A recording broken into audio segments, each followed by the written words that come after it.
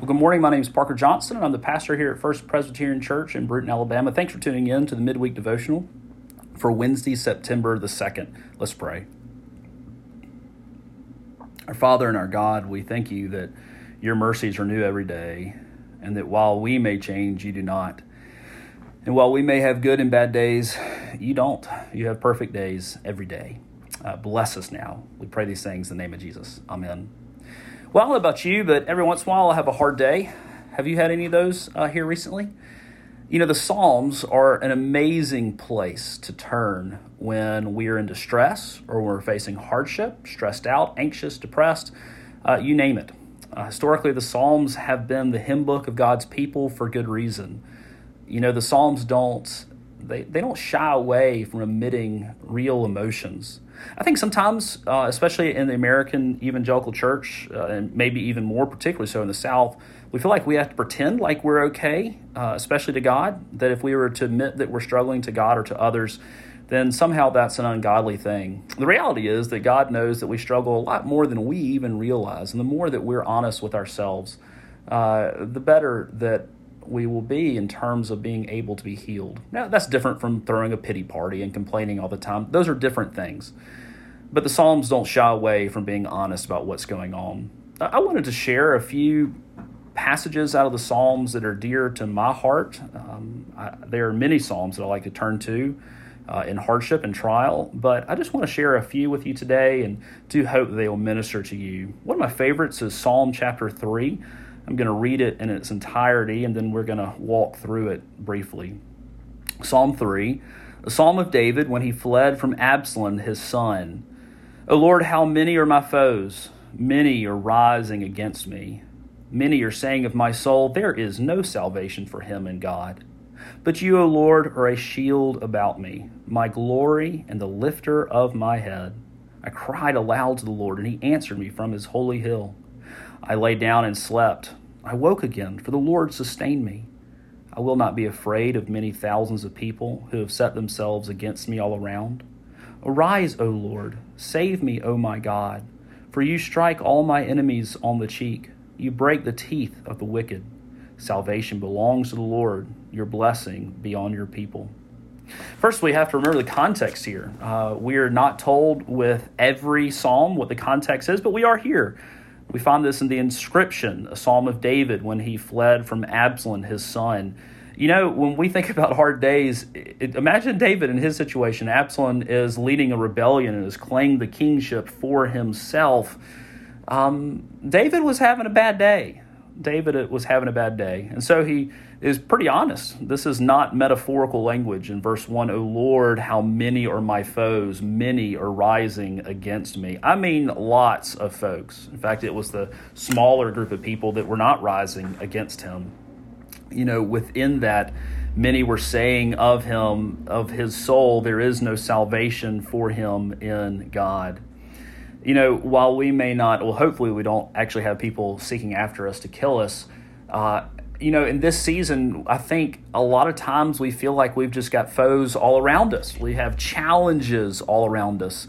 Not foes as in enemies necessarily, but challenges that we face every day, from loneliness to depression to the coronavirus mess to illness to saying goodbye to loved ones. It's just a hard time. Sometimes we feel like everywhere we look, there are just challenges. You know, many were saying of David, hey, God can't help you. But I am struck that a lot of times in our lives, it's not others who are saying God can't help us. It's we ourselves. We may not verbalize it, but we sometimes believe it deep down in our hearts, don't we? That, you know, nothing's going to change here. It's not going to get better. God can't help me. And the reality is that's just not true. And so there's a shift in verse 3 where David is going to answer the charge of his foes. But you, O Lord, are a shield about me, my glory and the lifter of my head. Don't you just love that language? Oh, there's so much here. I mean, first, the whole idea of but you. In light of all this, they say there's no salvation. There are lots of foes, but But you, O Lord, and if you've got your Bible open, you'll notice that Lord is in all caps, Lord, all caps. And that denotes the covenant name, the very personal name of God, of Yahweh or Jehovah.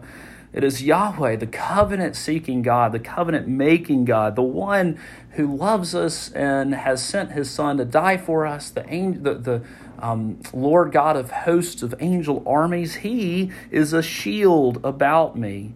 In the midst of all these foes, who is the one that is protecting us? God. And you better believe God as our shield is a lot better than any other kind of shield.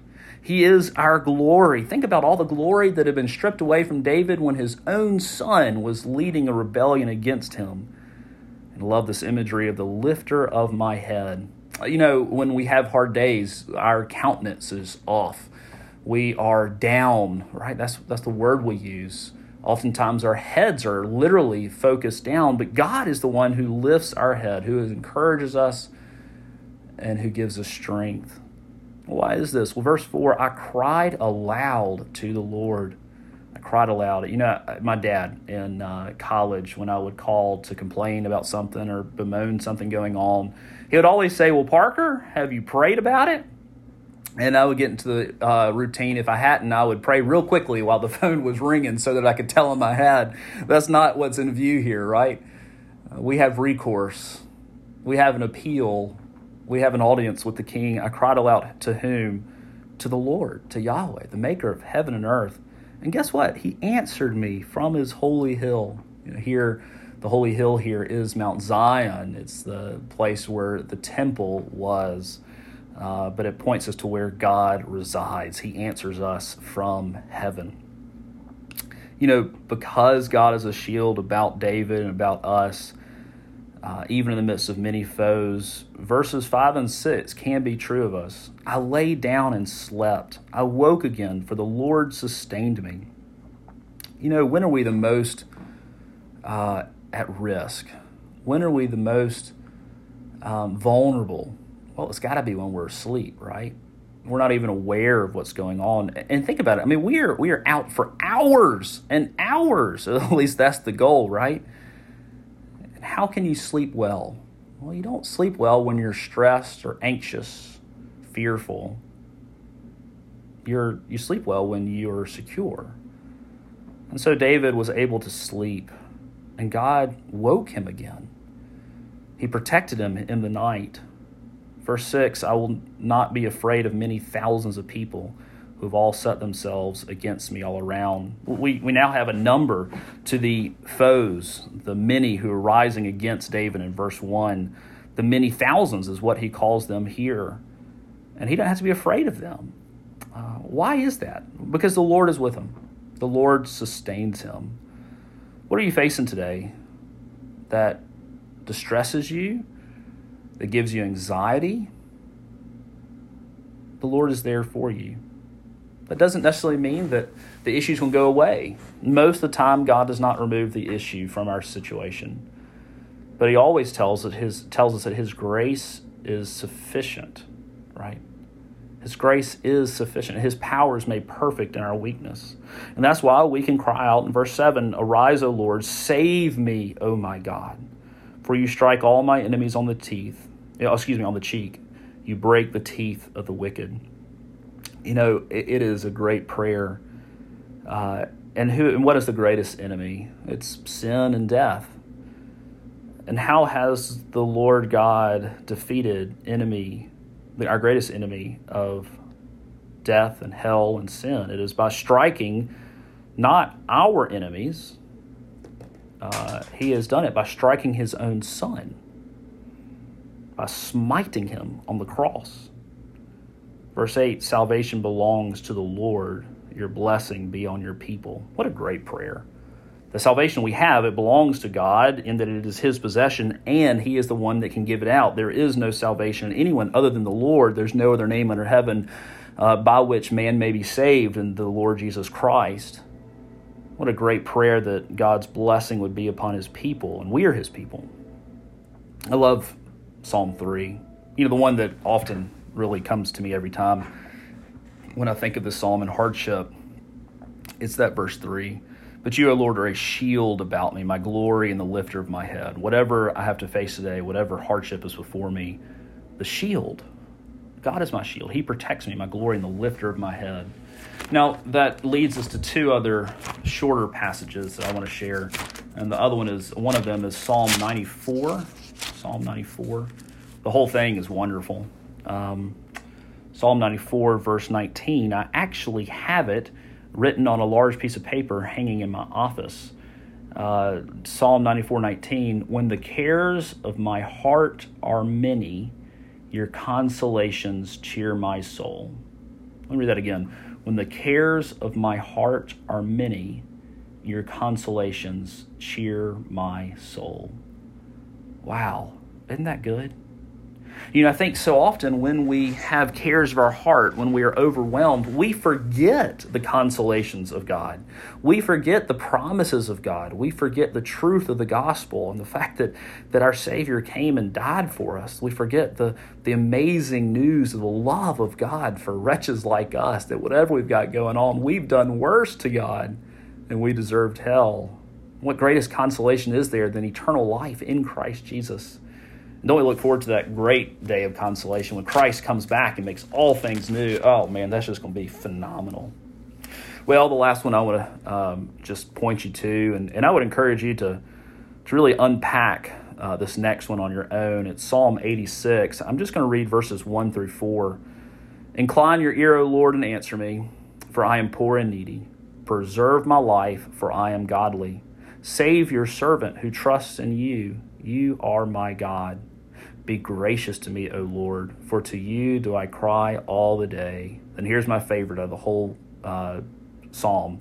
Gladden the soul of your servant, for to you, O Lord, do I lift up my soul. I love that last verse especially. Gladden the soul of your servant, for to you, O Lord, do I lift up my soul. Do you need to be gladdened today? That doesn't mean everything's going to be happy and clappy and never have any problems, but even in the midst of hardship, we can't have joy. It belongs to us as part of the fruit of the Spirit. We turn to the real source of the joy of our salvation. That is to our God. And we ask him, oh Lord, gladden the soul of your servant.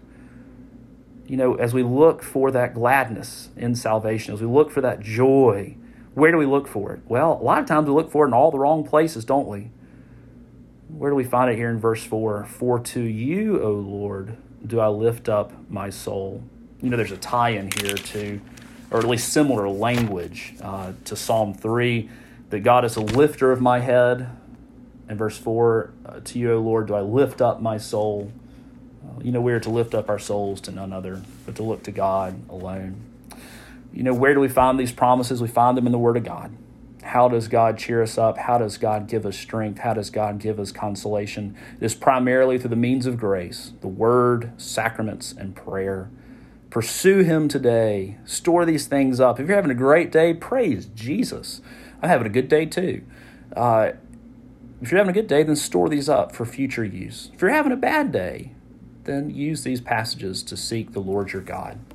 Let's pray. So, Father, we thank you for your love for us. We thank you that you are the lifter of our head. We thank you that your consolations cheer our soul.